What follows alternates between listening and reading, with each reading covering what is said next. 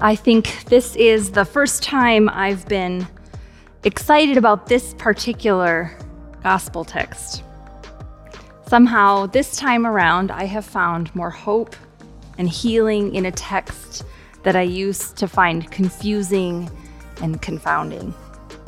And honestly, I've discovered that it is all about location. The whole story takes place inside of the temple, the location of the community, the center of life in any community. The temple is how people gathered. It is the place where rituals were performed to repair relationships within that community, with God and with each other. So in today's text, Jesus and his newly called disciples head to Capernaum on the shores of Lake Galilee. And he enters the synagogue on the Sabbath day to teach. Now, he teaches with authority, Mark makes sure to note.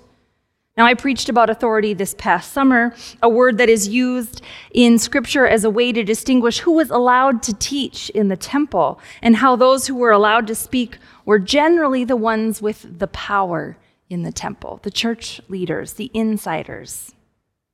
So Jesus comes in without going through the appropriate channels, and he begins to teach. Now, we don't have record of what exactly he's teaching here in Mark's gospel. All we know is that it was different than how the scribes taught. Now, one might start this story today thinking it's going to be all about authority yet again.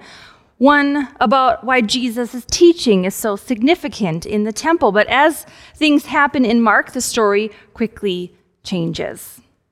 Instead of teaching in the temple, it becomes a story about a man with an unclean spirit.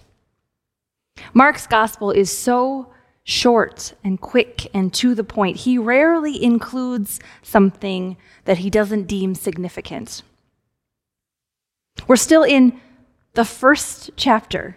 And already we've met John the Baptizer. Jesus has been baptized. He's been sent out and tempted in the wilderness and has called the first disciples. In chapter 1, Mark is not messing around. He has got a story to tell, and the rest is just details. Jesus is interrupted. His teaching time is interrupted. And if the authoritative teaching were the point of this story, then we know Mark wouldn't include the interruption at all. Now I want to pause the narrative of the scripture today and just take a quick moment to talk about the wording that Mark uses here of unclean spirit. Uncleanliness in first century Judaism is not, as we sometimes think it is, about good or bad, but about being able or unable to approach God. Jewish scholar Amy Jill Levine reminds us that being ritually unclean was generally not a big deal. Most people were probably unclean most of the time. And Judaism did not consider ritual impurity a sinful state. It was simply a part of life. For example, birth makes one ritually impure. So does sex, and menstruation, and food preparation, and burying the dead.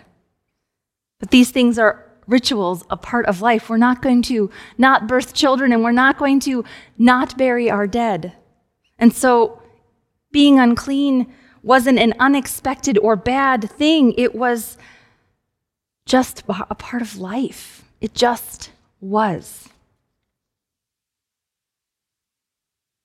So this unclean spirit within a man comes to disrupt Jesus. And I want to point out that distinction that Mark makes sure that we hear, that the spirit and the man are not the same. There is a definite separation between the two. The man has an unclean spirit. So back into our story today.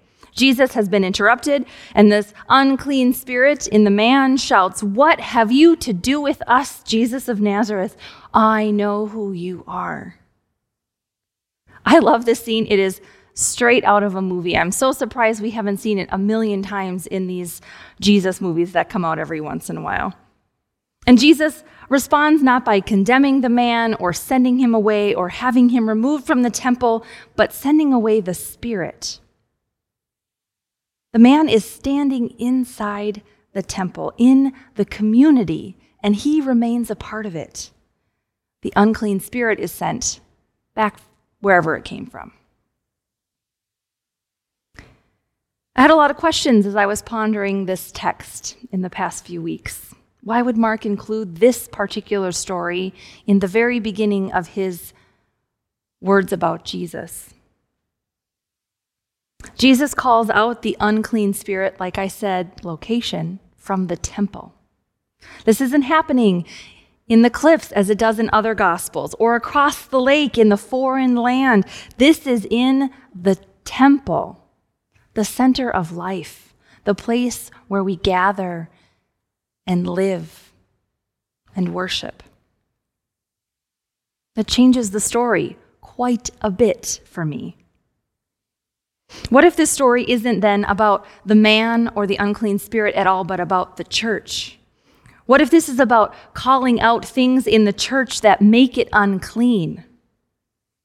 Or as one of my pastoral colleagues said this week, we so often think of ourselves as the church, right? The church is the body, not a building. And so if the church is us, is me, is you, then what is it within me that is impacting the whole? What things within me need to be cast out and sent away? This is an extremely hard question.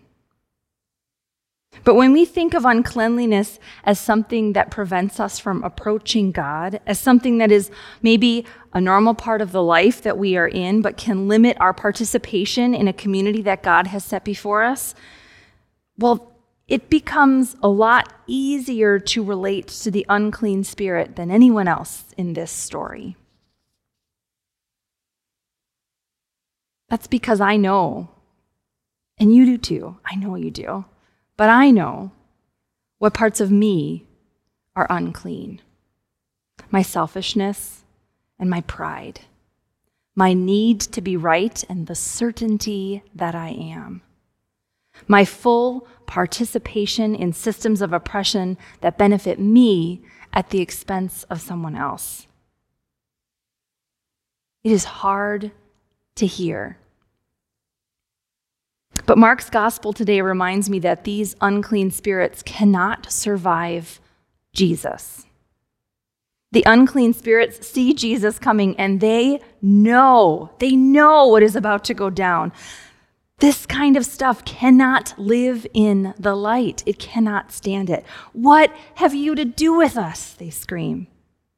They know. Oh, you've come to destroy us. We know you're here to destroy us. And again, note how wrong they are. That fear is powerful, and sometimes it's easier to hold on to the unclean spirits than face the unknown. Jesus does not destroy them. He simply sends them back to where they come from. And in doing so, Jesus restores the community to wholeness, to fullness. And the restoration of community is the whole point of a cleansing ritual. So we all can come together before the throne of God as equals in the same place, starting from the foundation of who we are, children of God. Now, I want to caution us that it can be really easy to hear this gospel and think that our role is to go out into the world and just call out unclean spirits. You're unclean, you're unclean, you're unclean.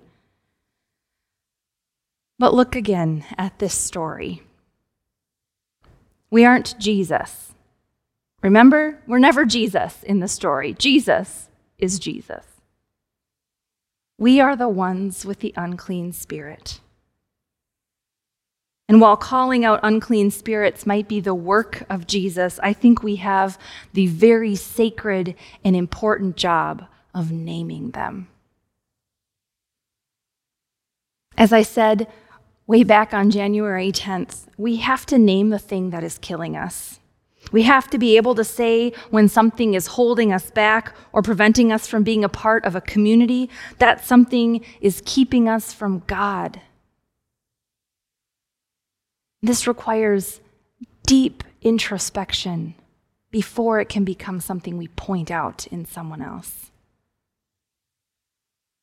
So I wonder what this might be for you. Might it be possible for you to name idols and unclean spirits within you? And we bring those things into the light of Christ, and we let Him send them back to where they belong. I think we can. I think we must. I think the future of our church depends on it. New Testament professor emeritus Osvaldo Vena says that naming the demons is the way to recognize that they exist. We start with the big one, he says: unbelief, losing one's faith in God, in life as a sacred force, and in other human beings. Unbelief in our fellow human beings. Doesn't that sound familiar? It is the feeling, he continues, that nothing can be done to solve our problems. Then, springing from that feeling, that big one, come the others in fearful company: homophobia, racism, sexism, classism, religious and ideological intolerance, violence at home and at school, poverty, militarism, terrorism, war, greed, extreme individualism, globalization, out-of-control capitalism, media-infused fear that leads to paranoia, and governmental manipulation of information, to just name a few. Unless we name these demons, they will name us. They will control us and destroy us. So if sending unclean spirits back to where they came from isn't our job, naming them and bringing them into the light is. I believe it is. The ones within us and then the ones within our church. It is there, when we bring them into the light, that they are seen for what they are. Where they come face to face with Jesus and they shout, "What have you to do with us?" Because they know they cannot survive the love and light of Christ. And then what is left? In today's gospel, the man is left whole. He is able to participate in rituals that restore him to the community and to God. This isn't some false cry for unity. This is repairing what has been broken and being honest about it, and then being honest about what it takes to be who we have been created to be. What is left? We are. When we come face to face with God and the love and light that exposes and heals, we are what is left. Who we have been created to be, without masks and without pretense, and without someone in the world telling us who we are that is not God. What is left is who we really are. The beautiful and broken people that make up the church. But that is how the light gets in, through the broken places within us. What have you to do with us, O Holy One? The answer is clear. God looks at you in your fear and your wondering and says, I have come to make you whole, restore you to community, and to remind you of who you are. Amen.